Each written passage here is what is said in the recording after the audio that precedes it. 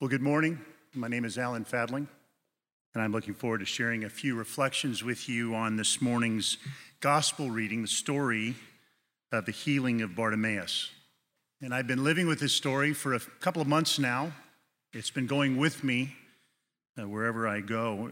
In fact, I find myself in the midst of about a 70-day window where I'm out of town or out of country, about 50 of them. And I've needed this passage, and I've needed what Jesus and Bartimaeus talk about in this passage for myself. So it's nice to find myself home on a Sunday morning in this window.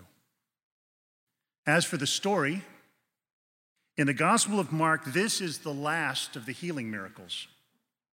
And it's the story just before Jesus will make his way to Jerusalem for what we call his triumphal entry, to the shouts of the crowd of Hosanna. The setting is Jericho. We don't know a lot about what brought Jesus to Jericho, but we know that the story happens as he's leaving. And there's a crowd that joins him, and the disciples are following on the way. So in this story, there are sort of four main characters. There's Jesus, of course. There's his disciples with him. There's this large crowd that's along for the journey. And then there's this man called a blind beggar on the side of the road at the exit of Jericho. And his name is Bartimaeus. And as I've lived with this gospel narrative for the last couple of months, the line in the story that feels like its center is the simple question Jesus asks Bartimaeus. And the question's this: what do you want me to do for you? Now, at one level, it's an awfully simple question. The man is a beggar.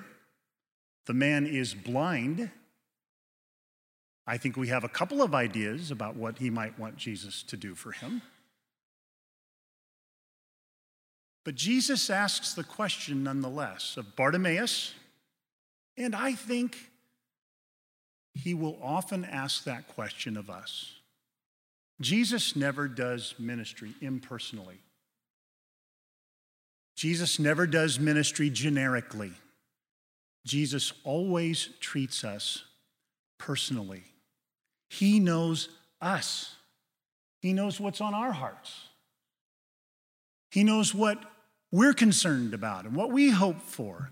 And admittedly, sometimes what we're about isn't the most noble thing in the world. Things that are on our hearts, things that we want him to do for us, maybe they're not even good for us. And yet he cares enough to look us in the eye and say, what would you like me to do for you? Now, the story sits between two others. Just before this story, it's the one where we have two disciples, James and John, who give a rather different answer to the exact same question. Jesus asks, what do you want me to do for you? Their answer goes like this: well, let one of us sit at your right and the other at your left in your glory. One of those many disciple moments where they're not necessarily at their very best. It's sort of a my kingdom come, my will be done prayer. I don't know about you, but I'm sorry to say I've occasionally prayed prayers that sounded a little more like that than like the prayer the Lord gave us to pray. Jesus' answer to their reply is, you don't know what you're asking. What do you want me to do for you? Jesus seems to say, you think this is what you want me to do for you, but you don't actually know what you're asking for. And that story just before our gospel story today says that the other 10 disciples became indignant. I think partly they were a little irritated with themselves that they didn't think of a great question like that. Well, we want that place too. We want that left and right place. That sounds good. What do you want me to do for you? So that's the story before our Bartimaeus story. The one after, of course, is the one where Jesus enters Jerusalem to cries of Hosanna. Now, we don't see Jesus asking the cheering crowd, what do you want me to do for you? But we've got a pretty good idea what they'd like him to do for them, don't we? This Hosanna cry, they want a deliverer. They've got some pretty clear ideas about what they would love somebody, maybe Jesus, to do about Rome, to do about the oppression they've experienced for so long. Now, how they want him to do it, maybe it's a little misguided. But Jesus cares even about what it is they want from him. And so it helps me to remember that Jesus cares about what is on my heart. He will ask me at times, what would you like me to do for you? And he's good enough to know better than to always answer in the affirmative what I ask. Sometimes what I want is misguided. Sometimes what I want has a deeper shade to it that Jesus knows and I don't. And he cares about that. My desires often need to be redeemed and renewed into a more kingdom likeness. So those are the stories before and after. So let's come into the story that we have and these characters in the story. There is first the crowd. Listen to how the crowd speaks to Bartimaeus, this blind beggar on the side of the road, crying out to Jesus, the Son of David, for mercy. The first time he cries out, they react to his cry and they basically rebuke him and tell him to be quiet.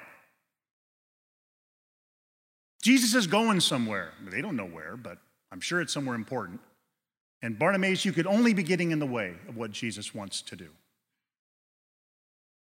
Bartimaeus cries out exactly the same way again, which provokes Jesus' response. Call him, bring him here.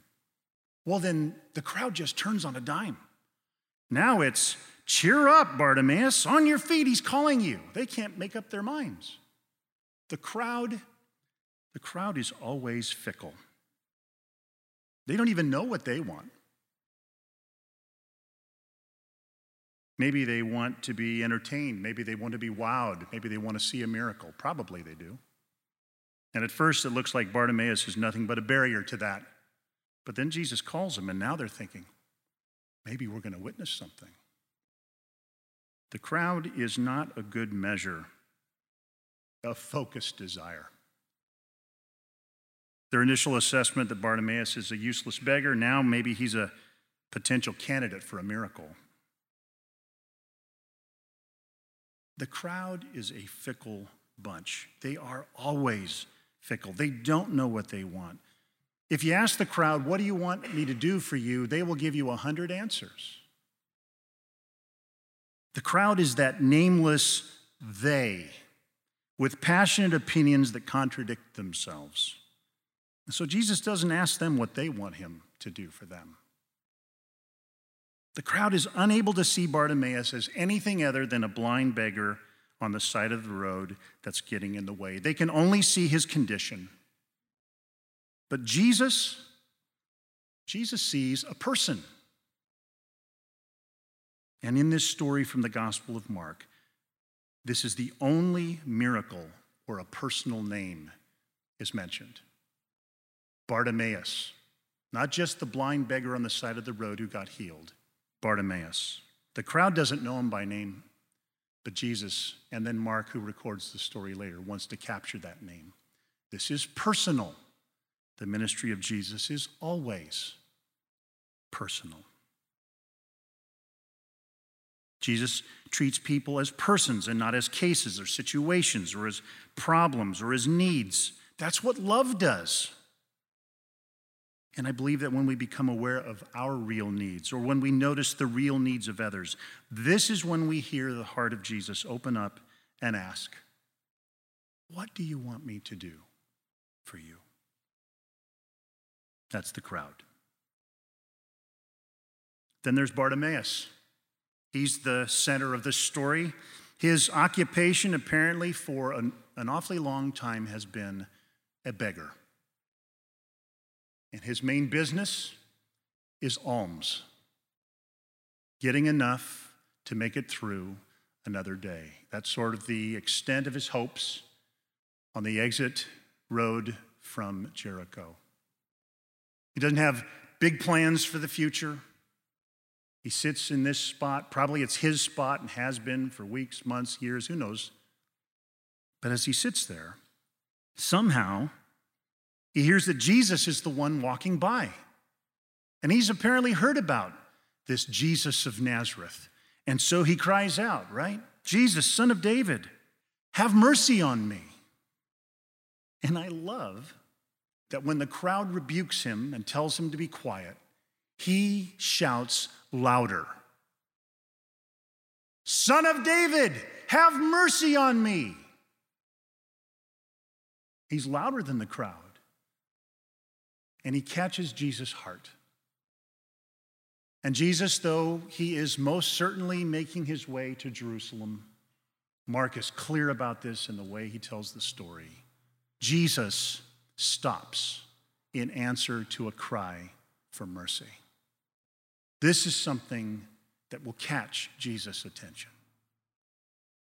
It strikes me that when a genuine human need encounters the loving and healing presence of Jesus, that soul finds courage to cry out for help with passion and persistence. The crowd's fickle opinions never find such a center. They are the voice of discouragement. They're the voice of resistance at one moment. And then at another moment, they're the voice of apparent encouragement. But somehow Bartimaeus knows that this Jesus of Nazareth, this is one to whom I can cry. This is one from whom I can ask for mercy. Jesus seems especially impressed by Bartimaeus' passionate faith and desire for mercy. Jesus seems to love his wholehearted cry. I mean, the text actually says that Bartimaeus jumps to his feet. That's not easy for a blind beggar to do. But he wants to respond to this invitation of Jesus to come. And in the end, what does Bartimaeus do with this question Jesus asks him? He says, Rabbi, I want to see. That's a big ask. Think about who he has been.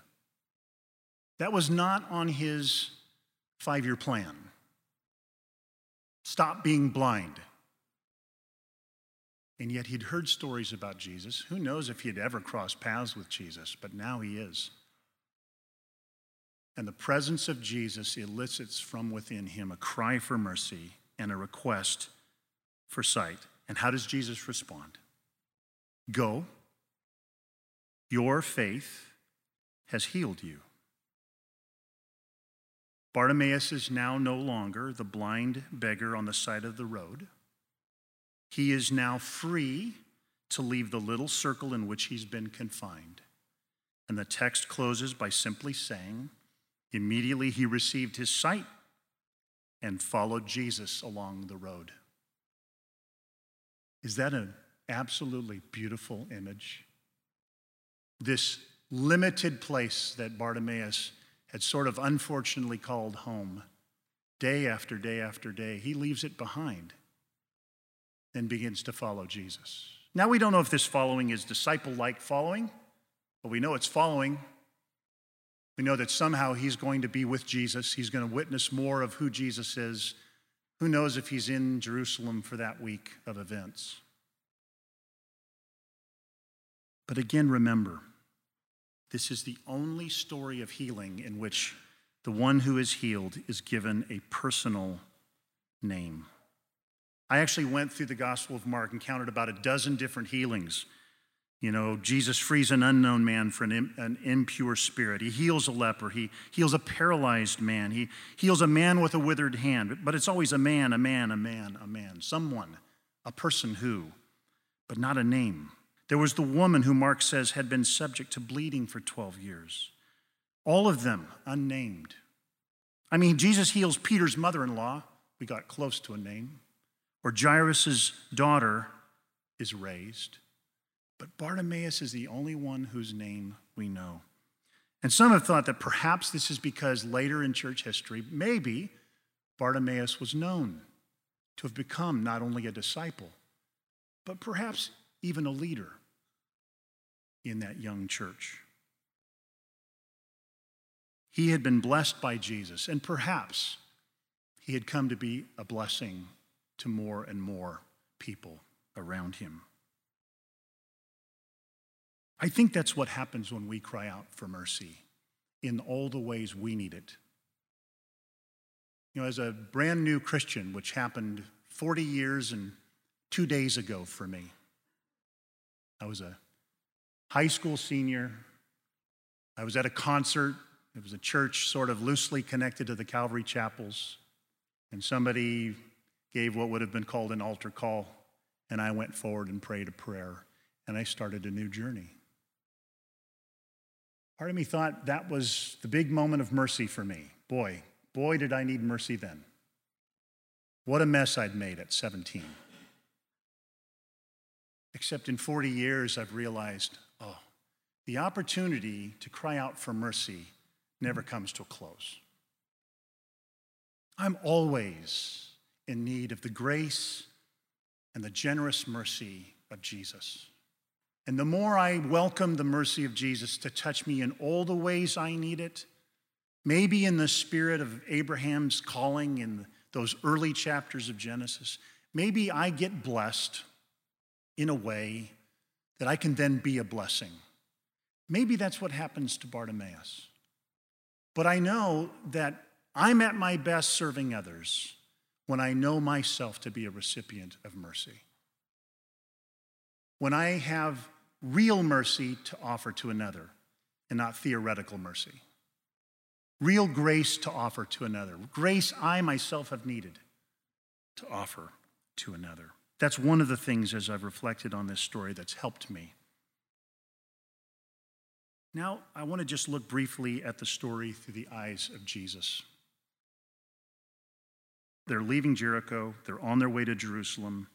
Soon Jesus will hear these shouts of Hosanna. They're on a purposeful journey. Can you imagine the momentum of this large crowd moving with them? And then somewhere out on the edge of the crowd, there's some voice. Son of David, have mercy on me. Because I'm just imagining the crowd noise and this little voice. And then Jesus hears the hubbub over on that edge of the crowd, and then a louder voice, Jesus, Son of David, have mercy on me. And Jesus stops. I need to see that. I'm an agenda person. I'm heading places. To me, they're very important places. But sometimes someone like a Bartimaeus feels to me like an interruption, where to Jesus it appears that he sees Bartimaeus as a divine, Father-given opportunity. I need to learn from Jesus, to watch for what I'm tempted to call interruption, which is actually opportunity. The person that was not on my calendar that could be the most God-given opportunity of my day, my week, my month.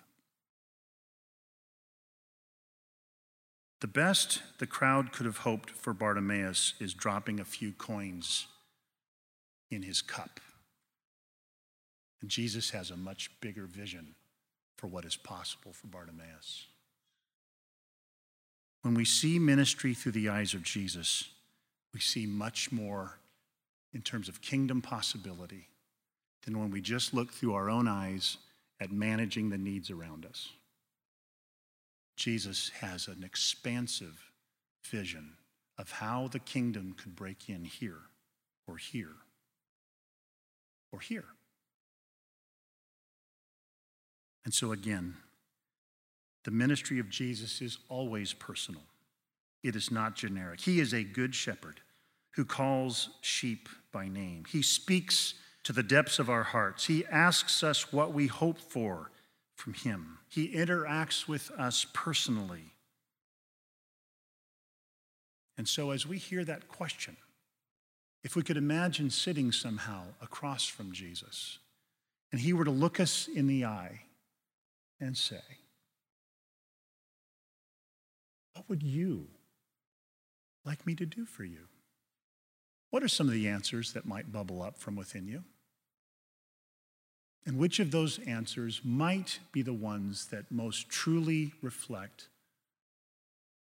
your deepest heart? That which you most truly, deeply want in a God-given sort of way.